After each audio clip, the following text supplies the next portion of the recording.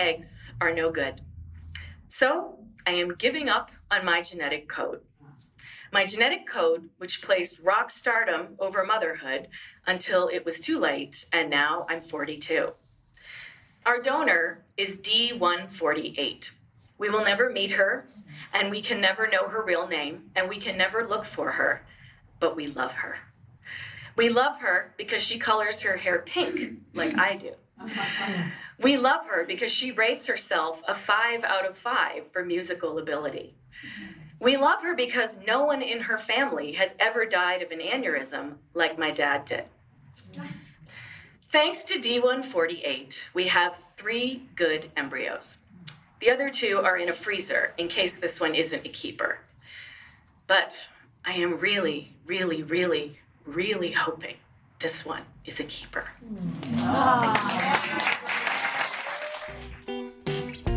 Welcome to IVFU, a podcast about the pain, joy, angst, and love of trying to make a family the new-fashioned way. I'm your host, Sam Shaber, and that was me you just heard performing a story about my experience with egg donation and the many emotions that come with it. And I'm a freak in love with you. Today, you'll meet Mary, a 3-time egg donor. She's fearless, she's funny, she's kind of amazing at pulling light out of the darkness, and she serves up a killer glass of bubbly. I'm in love with you. Yeah. How does your mic smell? Tell me. That's what I'm concerned with. All the things that I'm concerned with. Your microphone needs to smell good. Does your mic smell good? And also that you've brought this beautiful, what are we drinking? This is a Rufino Rosé sparkling wine. Rufino Rosé. Chin Cheers. I'm going to take a sip. Mm-hmm. One thing that's very important when dealing with IVF is treating yourself well. And if treating yourself well means drinking beautiful rosé, then do it. One thing about being an egg donor is it fucking sucks sometimes. So you gotta drink after the fact. I'm so glad we're going right there. That's so perfect. Fabulous. Well, hi. Hi. Welcome to the interview. Gracias. Today I'm talking to Mary, and Mary is an egg donor, not necessarily as a career move, but you have been an egg donor. Yes. How many times? 3 times. 3 times. Mm-hmm. And what's so amazing is that you are so open about it, because it's a very private thing most of the time. We have worked with 3 different egg donors, but they were all anonymous, which is more typical, I think, because it's generally, you don't meet the egg donor. I think for the egg donor's sake of privacy and also you sort of want to believe it's your egg even though you know it's not. So anyway, it's really wonderful that you are open and here to talk about it. How did you come to egg donation? Why egg donation? Was it spiritual? Was it financial? A little bit of both? Where'd it come from? It was a whole bunch of reasons, but initially because my cousin and best friend found out that she couldn't have kids, and I heard her cry and mourn and watched her through that process for a couple of years, and it killed me, and I wanted to help her somehow. So I was like, well, what if I could give you an egg? Would that help you? But it didn't solve her financial burden.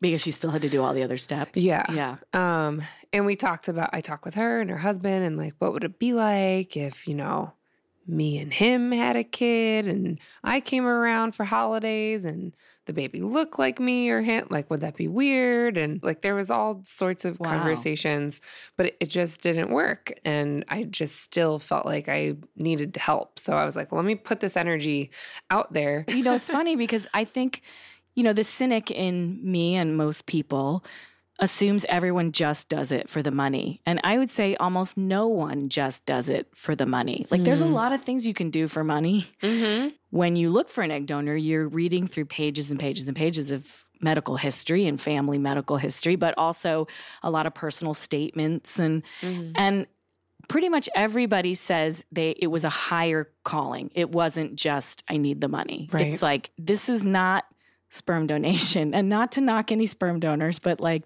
it's a little easier. It is so difficult. Yeah. It was life-changing for every single time I did it. Yeah. So how old are you, can I ask? I'm 33. You're 33. Okay. And do you think you'll be a donor again or no? Girl, I'm retired. Okay. I retired happily. 3 times they and kept you're out. asking me. Yeah. Yeah. 'Cause one of the other reasons I did it was because I wanted to give back to the LGBT community. And my best dude friend was like, would you ever donate or be a surrogate for me? I was like, fuck no, I can't be a surrogate. I don't want to do that at all. But maybe I could donate an egg or 2 or 70. And I didn't know if I was going to have kids. And I was like, I just kind of want my seed out. I'm a pretty good specimen. Yeah. Like, I just thought, well, why not just do it? And time was running out. I was almost 30. Yeah. Yeah. Do you think you will have kids? I always wanted to be pregnant and feel that and what that was like. But I don't know if it's in the cards for me. I would love that to happen. And if not, then I'm totally cool with adopting. I work in foster care and there's so many kids. I just want to adopt all of the babies. All of them. I don't know how babies. you would just not adopt all of them. Right. I want like all the teenage ex-gangbanger drug dealer boys that just want to be loved. That's what I want to do. I want all of them. That's amazing. We need a lot more people like you in the world. So were you insisting on an open donation? I said I would only do open donation. I believe a child deserves to know where they come from. So I tossed and turned about that piece because it was important to me. I work with so many young people who don't know where they come from. And I know children and I know teenagers and I know grown-ass men that are like, I'm adopted and I just don't know who I am. On top of which my ex-husband was adopted too. And so that there was something always about knowing where you come from and like you have the right to know that. By the way, I've only donated to gay men. Wow. The first 2 families are a couple gay men and then the last guy is a single dad. You know what's interesting is I wonder if gay men would be more open to an open egg donation.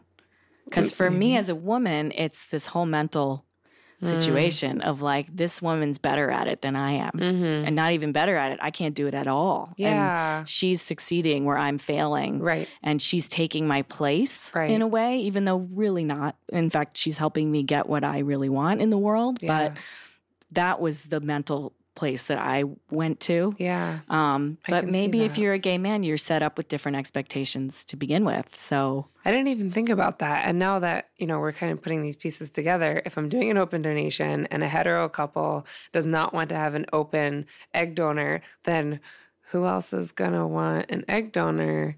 And who else needs an egg? It's going to be a gay guy. That's or 2. very likely, right? I didn't even think about it going into it. And I wanted to help my gay male best friend too. So it's all meant to be. The universe works in funny ways. And then actually to back step for a sec, how did you find the agency? Did you scout different agencies? Girl, Facebook. I was on Facebook. You did? I was scrolling and I was like, what's that? Oh, egg donation with so-and-so. Okay. And then I saw that egg donation. Were you searching it or you literally were scrolling? It was one of those ads on the side. Oh. Just an ad.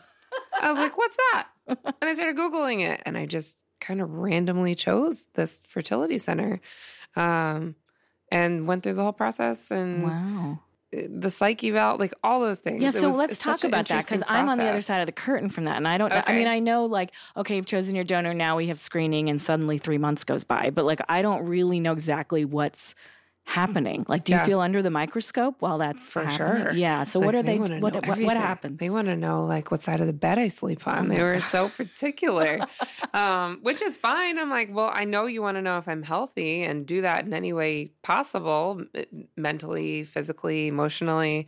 But it was really invasive, which was interesting because being under a microscope, I'm like, am I saying the right things? Like, I don't know what the end goal is. I don't know like, if what you are they want looking me, for? Yeah, to be answering a particular way. So I'm an incredibly healthy person. I exercise every day.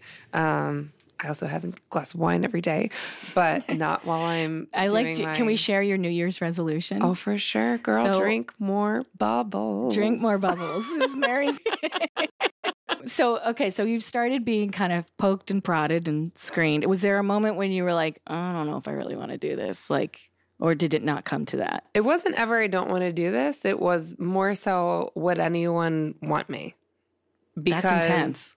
Right? Isn't that a heavy question? Yeah. Who will want me?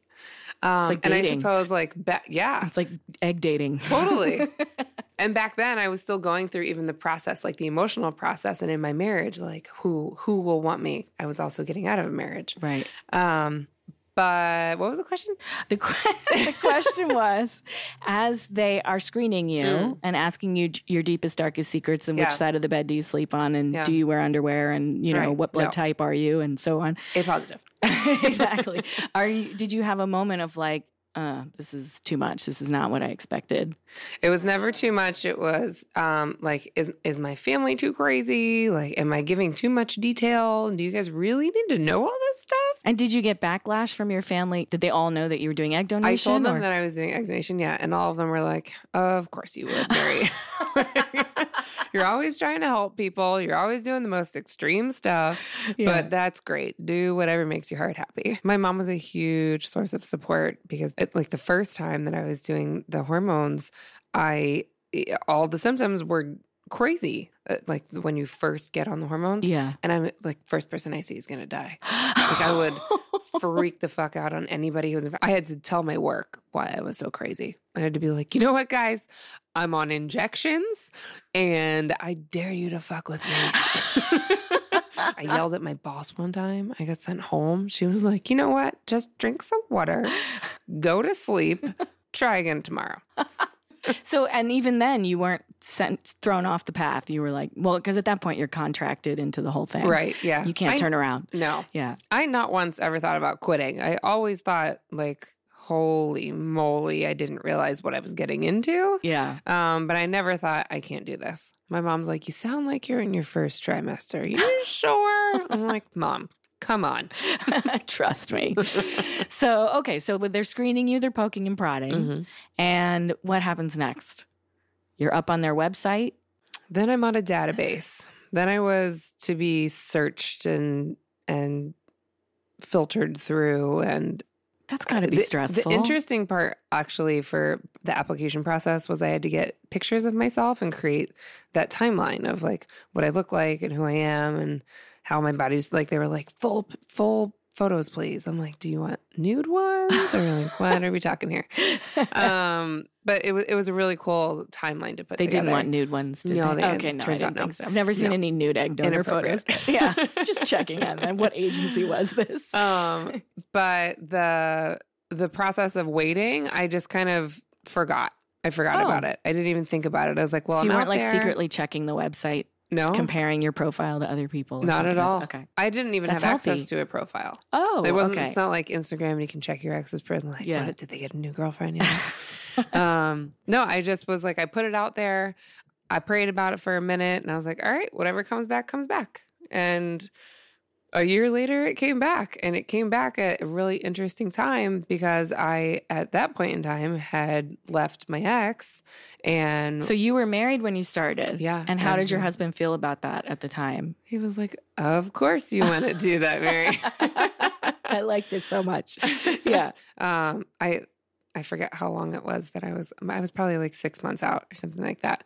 And getting divorced and didn't even think about the financial piece of it. But in turn, like the only reason I got divorced was because of these babies.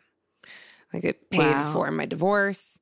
It paid off one of my student loans. I was really responsible about it. Wow. That's amazing. But did you say were you upfront about any of that or in your? Yeah. You were? Yeah. Wow. With the first family, I met them and I met the surrogate and we all went to dinner and I felt the baby kick. We have a picture of all of us together in San Diego. How did that feel? What was the emotion like? Oh my God. I cried. I cried so hard afterwards, but I was like, I don't know why I'm crying. This is just so amazing. I can't believe they're so incredible. And the first family is from Tel Aviv. One is a psychologist and one is a pediatric oncologist. Oh, wow. The fertility clinic asked if I would want to meet the couple. I said, sure. And I'm in LA, so I'm happy to drive to San Diego. I take road trips all the time. And it was surreal. Surreal. Right. So you're driving to San Diego that morning. Are you totally freaking out, or did it not hit you until you It hit me as I was walking up to the restaurant, what I was about to do. On the way down, I was just like, woo, road trip. Yeah. Let's Free go lunch. hang Yeah. out. Yeah. Yeah. I was really excited about the trip. But then the piece about going to brunch hit me when I was just like, all right, am I in the right place? Am I on time? Why am I nervous? So I had butterflies in my stomach. I felt like I was going on a first date. And I walk in and it was instantly like we were old friends. It was big hugs. And we talked and we talked and we talked and just asked a million questions. And we finished brunch and they were like, well, do you want to keep on talking? And then we went to a bar and grabbed a beer. Oh my God. We were together for like 6 or 7 hours and then went to go meet dinner. And that's when I met her. So the surrogate was there. And she was pregnant with a baby. I forget how far along, like at least 6, 7 months. But I remember asking so many questions about their lifestyle because that was important to me to know, like, how is it that you're going to raise baby girl? Yeah. And they have this penthouse in Tel Aviv where they sleep outside on the roof under the stars and they grow their own vegetables on the roof around their bed. Oh my God. That has this net over it. And they have this beautiful indoor-outdoor space and they exercise every day and they practice Buddhism and they're super zen and meditate and they're vegetarian and open to loving everyone and everything. And I'm like teary-eyed. I'm like, you guys are amazing. You're like, and you're an me? oncologist and you're a psychiatrist. I'm a therapist. And they asked about like my work and what I do for fun and what I'm allergic to and what, like all these little questions that I'm sure they were just trying to figure out to be able to answer or picture what their child would be like. And it was just this amazing experience about like, I don't know who this baby is and I don't have any attachment to it whatsoever, but I feel like I have a connection to you and I'm so happy that I'm passing along an opportunity for a really amazing couple to have a baby. Like I'm so honored that you chose me and I feel how much love comes from you because they were hugging me and crying like we couldn't have a family without you, Mary. I'm like, I know, right? Isn't that crazy? It was just a really amazing, heartwarming experience. That's beautiful. And the other beautiful part about it is it's open. So I have pictures of the baby. It's a girl. Yeah. They gave me pictures from when she was born. They give me updates. They How send old is me she now? Videos. About to be 3 in February. Wow. And are they going to have another one? How many eggs do they have a bunch of embryos or? I am so fertile and I'm very blessed to be able to give so many eggs because I think the average is between like 12 and 15 that a person donates. I donated over 50 eggs to them. The second couple, I donated over 30. And the third couple, we got in the 20s. And I was like, all right, maybe we should slow this down. Like, I don't know like how much I have left. Yeah. Like, this is really painful. Yeah. But I think they made 20 or so embryos. And I don't know, part of my legal process was identifying like what was okay for them to do with the eggs and what wasn't. And yes, we have to sign all these. It's kind of crazy because we sign like if one of us dies, what happens to the embryos? If both of us die, what happens to the embryos? If there's every catastrophic situation and you have to know now. Like, and it was really a moral thing. Like if I'm going through this process and people are choosing me because we have the same value in which this child deserves to know where they come from, I want to know that the eggs are going to people with a similar value and that we've been through the same process. And, that was just the most important piece to me. Yeah. Yeah, absolutely. And then I did the second round. Right. For the next couple. Yeah. Okay. And so how long was it until you did that one? It was like 6 months. Because you need to recover before you can even do it again. I remember it being real quick. I was like, guys, I just did this. It was, I think they asked me right around 5 months. I remember them saying you had a positive pregnancy. So your chances of people wanting you more go up. I was like, all right, great. And do you get more money the second time? Yes. So it started out, I got paid $7,000 the first time and it goes up $1,000 from there. So the next couple comes along. Who are they? So this couple is a gay male couple from Argentina. Same database. But it was really exciting to be asked again because it was just very flattering that someone would want me to help them again. Yeah. So actually, when these guys came to you, Mm-hmm. you were just going through a divorce. So were you sort of like, how did you feel about that? I thought it was great. It was a positive thing to be able to put out in the world. Yeah. I had already, when I left my ex, I was a disaster, but I was tired of being sad and angry. And so I allowed myself to be upset for 3 months. And then I was like, you know what? This person is dead. You no longer get to be upset about this because they're not here. You don't get to talk to him. Can't talk to dead people. So get over it and move along. Wow. And that's how I lived. Hence the bubbly. Right? Yeah. So I was just like in a whole different space where I'm like, this is my new life. And my new life is doing new things and helping other people and being positive and uplifting. And I want to help. And so this is just what I do now.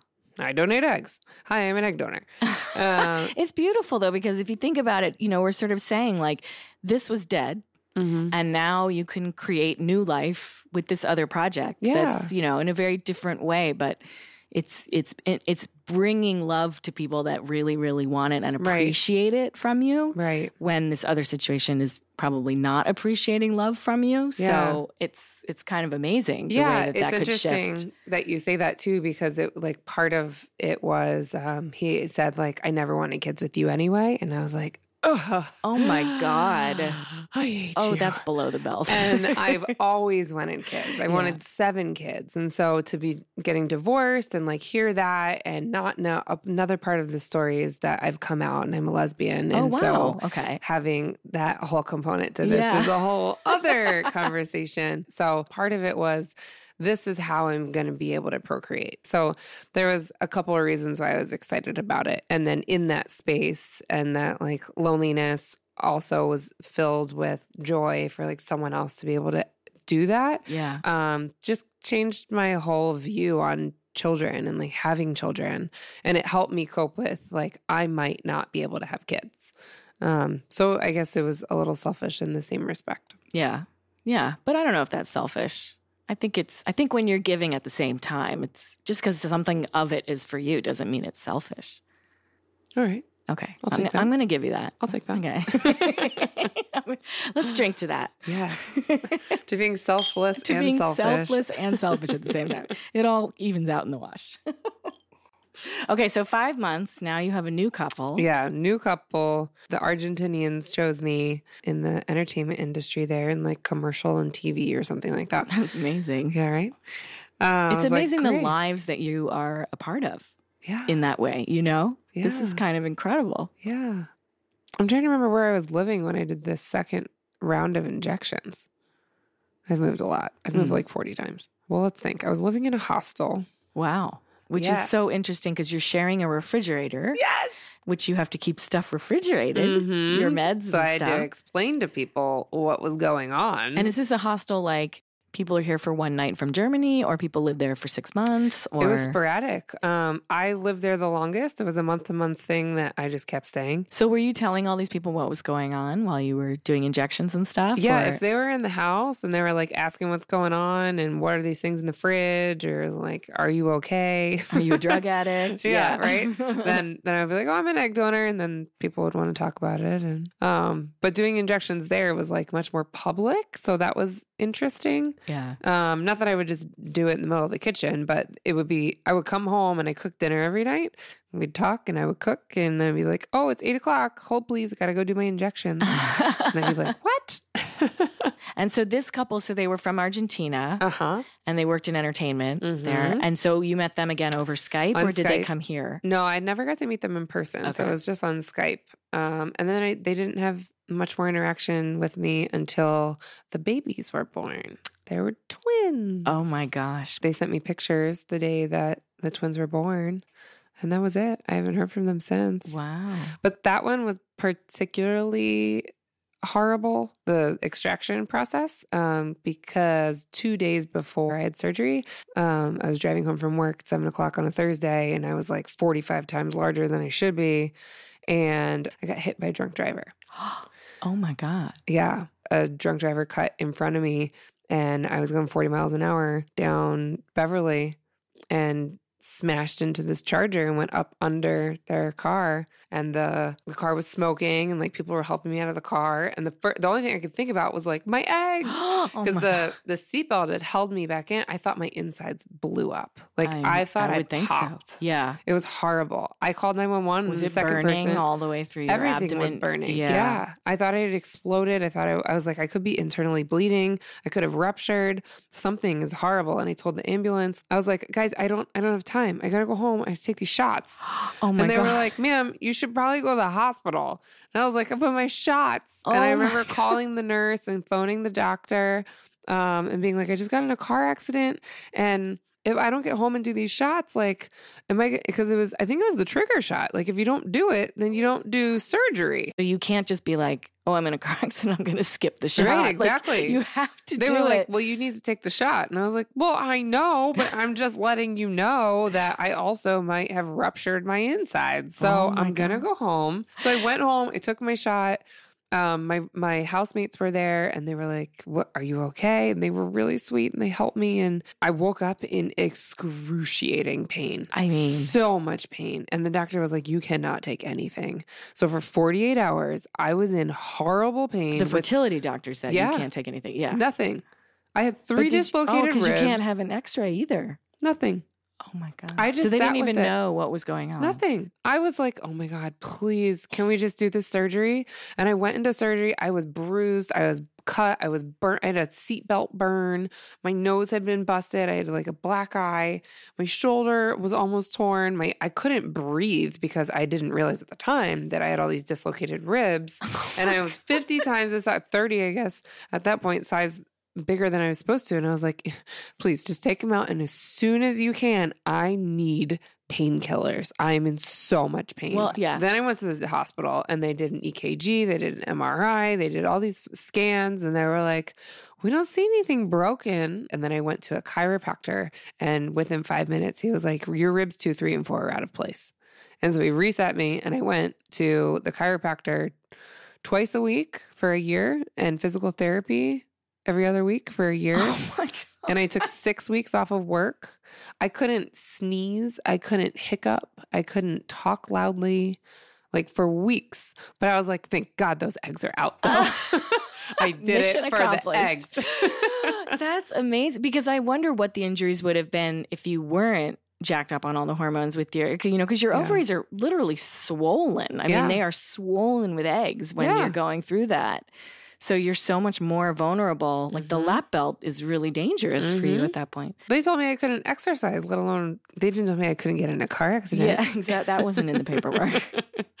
So, but then we were just looking at your journal. Yeah. And you started your third donation cycle quite shortly after that. Right so you after. must have still been in a lot of pain from the car accident. I was still recovering, yeah.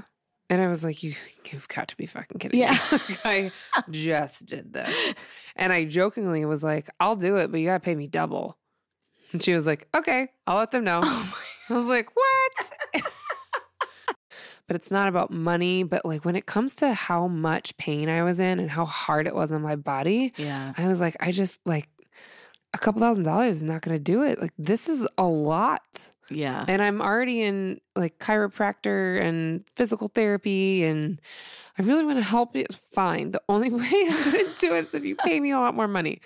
And that's really how I got divorced. That last bit helped a lot. So it was these were your freedom eggs. Those are my freedom eggs. Yeah. And so who was your third customer? Yeah. So the third guy I interviewed, and he was like, I'm a single dad I'm single. And I want a baby. It's time, and I don't need anyone to help me do this. And I'm financially stable, and I have a big family, and I can do this alone. And I would be honored if you would help me do this. I was like, done. No problem. You're like, car accident, schmar accident. Right. I need to make this happen. Let's do this, dude. Yeah.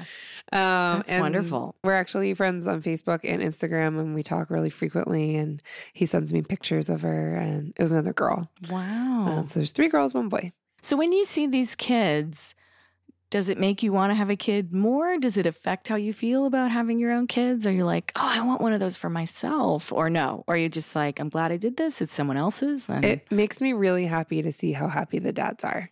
Yeah. And a part of me is like, what? That's my seed. And like baby one looks very similar to me from the side, but like straight on, she looks like one of her dads. And you can see her and like her energy's like me. I'm always bouncing around and doing stuff and let's go play. And that's her, but she's also a toddler. Yeah. So she should be. Yeah. Yeah. And then babies 2 and 3, I saw them the day they were born and I don't know what they look like. And baby 4 was November 4th. Okay. It's really amazing. Yeah. And he's so Wow. happy. I think for me overall, it's really spiritually connected, Mm-hmm. and like morally connected. Yeah. Less personally Morally, what do connected. you mean by morally? I believe everyone should be able to have a child. And to fulfill that means more to me than anything. That's amazing. Yeah. So I would love if you wanted to read some of your journal, if you Yeah. felt comfortable. What was the thing you read that I was like, oh, read that? May 17th, 2016. I've said it a few times today. It's all for the baby. What I'm referencing are these random twinges of pain in my abdomen and the dull headache that comes out of hiding whenever it feels like. Well, there was a bit you were reading when you were on your way to San Diego. Okay. Yes. September 18th, 2016. I just had the most incredible weekend of my life. I had the opportunity to meet the fathers and the surrogate that are going to raise our child. Holy shit. They were adorable, very relaxed. They're very careful with what they put in their bodies. They eat fruit, veggies, legumes, grains, nuts, and the like. Same diet I strive for. They have a green thumb, grow a lot of their vegetables. They have over 200 plants. I think my favorite fact is they sleep outside, on the roof, under the stars. They love the fresh air. Put up a mosquito tent and they're happy. They will have the baby sleep outside with them too. When I left lunch, I cried. Not in sadness or fear, but in awe of how absolutely amazing this whole process is. Apparently, it's very rare for a donor to meet the family and even more rare to meet the surrogate. I feel so lucky to have been able to create a life for the guys. And they're incredibly thankful to me. It's just so surreal. I can still feel how they hugged me so tight and for a long, loving embrace. So much gratitude. I'm really excited for them. And by the way, I think it's a girl. I don't know why, just an instinct. And then I wrote a little note to her. You are so special, little one. Your dads are going to be the best parents. I can't wait to meet you one day. I'm sure you're going to be amazing. And that was the story of the most amazing, awing, rewarding weekend of my life so far. Wow. It's so wonderful that you're writing this down. I'm so glad I did it. I know. Oh my God, I'm about to cry. Oh, it's really, it's really beautiful. It's really beautiful. And I'm so grateful that you've talked to me today and been part of this podcast. It's really I'm happy very to. special. Is there anything else you want to add? Any last thoughts, advice, opinion, soapbox, rage, bubbly? I don't have any rage. I don't know what soapbox I would get off of because I think I'm always on one. I can't describe how incredible it is to help make a life. I hope one day that I can do this, but even if I can't, it is so much more important to me that I help create other lives. And more than that, I helped create families. For people who wouldn't have the opportunity otherwise. And I'm happy to give life to any family, homo, hetero. But there's something really innately special about giving back to these 5 men that's really connected to my community and being lesbian and hoping that it comes back to me one day if that's necessary. But just that I think I have a whole different understanding for what it takes to create and how hard it is and the emotional toll it takes, and then how much it takes also to let go if you can't do it. Because I started because of my cousin, and she had to let go. And I'm so sad that she wasn't able to do that and that I couldn't have helped her. But the day after, or the day I was doing surgery for the 3rd baby, I got a call from her first I got a text and it was a little baby. And I was like, oh my God, what is this baby? Yeah, what is it? And I called her immediately and she was like, I don't know what you're doing, but I just got word that I just got matched with a baby on the day that I was going to have surgery for the third time. That's amazing. And I was like, thank you, God, because I can't fucking do this anymore. Like that was my She's tap sorted out. out. Yeah. That was your mic drop right there. Yes, exactly. I was like, thank you, baby Jesus. You got a baby. She was on a list for a really long time. She wanted a newborn. Yeah. Mm-hmm. That is what came full circle for me for like why I started this journey. That is beautiful. And I'm so glad I was able to end it because I was tired. Yeah. You're like, and I'm done. And I'm just wondering, outside of that, just in general, has this experience changed anything about the way you see pregnant women? Like, well, since we work particularly with foster youth, I'm also always concerned about that particular population and not necessarily just someone who's young and pregnant or single and pregnant or single and have a lot of kids and pregnant or whatever it is.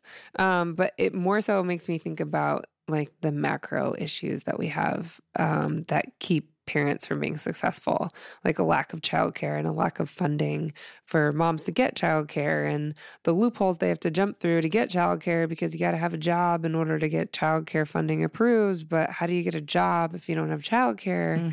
Yeah. The substance use issues, the mental health issues, the immense issues with domestic violence. And the cycles that these young people go through and how often I work with young people who are in the relationship because they have nowhere else to go, but that person's abusive. Yeah. Or like how that comes intertwined with like rape and sex trafficking. Yeah. There's so many layers to it. And so little resources and very few housing opportunities for young moms. Very few. They need to have somewhere to go so that they can begin to get stable enough to work and, do what they need to do. Yeah. And so often we don't even let young moms into our program because they don't have the resources to live independently and they don't have the mental health capacity and they don't have the relationship knowledge. And so we don't allow people to come into our program that are going to be in unsafe and unhealthy relationships because we can't keep them safe. And then they would just destroy what we have and wouldn't work the program. But where do we send them? Yeah. And we don't have an answer to that. Wow. If you're sitting in a coffee shop and you see a pregnant person, do you connect those two things ever or not really? I always wonder how people get pregnant. Yeah. Or are they gay? Are they straight? What did they go through to get pregnant? How long did they try? Sometimes they get mad if people are like, I got pregnant instantly. And I'm like, we all get mad when people say nice. Yeah, exactly. And I've never even tried to get pregnant. Right. But I mean, to a certain extent, you have some resentment, which you're entitled to. That's okay. Yeah. It's funny because a friend of mine, she's my age and she has a grown daughter. And she got pregnant very young, not crazy young actually, but younger than she would have liked to. And she wasn't married. And she said one day, it would be so nice because we're having this baby. And of course, we've been trying forever. So everyone's like, that's amazing, and she said, it would be so nice to know what it feels like to tell someone you're having a baby and for them to be happy for you. Because she was like, when I told people I was having a baby, they all said, oh, like that was the reaction. Yeah. And it suddenly gave me a lot more warmth towards people who do get pregnant by accident. I mean, especially if they're not married and they're younger than they would have liked to be. She wasn't a teenager, but I suddenly realized like everyone has their side to this, and some people wish that they hadn't gotten pregnant so quickly. And then other people, it's very interesting. But the people who are happily married and they get pregnant by accident, I still don't like them. Right. So one last question is, do you specifically have any advice for people if they're listening and thinking about being an egg donor? Is there any, if maybe they're hemming and hawing or they don't know anything about anything, they're just tuning in out of curiosity, they're donor curious, maybe? Do you have any specific warnings or advice, encouragement? Warnings is that it is painful. It hurts in so many ways. The headaches, the nausea, the cramps, the surgery, like try not to get hit by a drunk driver. Which we while should you're doing all do, it. by the way. And my nipples and my boobs and my everything. And I Yeah. was just hungry and thirsty. And the headaches. Oh my God, the Oh. headaches. I would get migraines for days. Oh, wow. I could barely focus at work. I was just like, "Ugh, what did I sign up for?" And the funny thing is, this entire process is really only like 13 days or Yeah. something. It's not actually very Yeah. long when you're It's like doing 2 it. weeks, yeah. It takes a while to get you to the start. You have to do the couple weeks, I think, of birth control and stuff. But it is so crazy how massive the experience is. And yet when you look at a calendar, it's like, oh, It changed my quality of life too, because I'm an athlete. I'm a rower. I run. I couldn't row anymore and I couldn't run anymore. And that's how I deal with stress. And that's how I manage seasonal depression. And that, it's, you took away my vice. yeah. And I'm like, what do I do? I And you can't drink. right? Can't smoke weed. No bubbly. Yeah. I can't exercise. I can't do anything. So I journaled and Oh. I meditated and I cleaned and I organized and I told all my friends, like, I do not want to talk to you and you don't want to talk to me. That it's a scary process, but at the end of the day, it's worth so much more than all of the anxiety and the fear of doing it. It brings more joy and fulfillment than the pain, and it's totally worth it. And my own 2 cents is like, always give the family the opportunity to know that like you're open to that child knowing who you are. And that's from my own work. But I also get that sometimes families don't have the ability to like reach out and do that. Like it's really scary to have an open donation because you don't know who you're getting an egg from. And I like to think I'm not batshit crazy. But it's also a risk when you go into that. And so for the families that are looking for a donor, be open to the idea that like not everyone's a crazy person. And sometimes it's good for your child to know like what their story is. And sometimes it's just not what your family story should be. Mm-hmm. And that's okay. That's your choice. And it's so cool to be able to say like, I'm not your mama, but I can tell you a couple things about yourself. Mm-hmm. And for the donors to be patient with the process and treat your body really well. And it's okay to ask for more money because it's fucking worth it. I like that. Well, cheers to that. I say, here, we're going to clink it in front of your microphone. I love it. But quite a pleasurable interview we're having. Well, thank you, Mary, so much. I really appreciate it. This was great. Thanks for joining me for episode 4 of IVFU.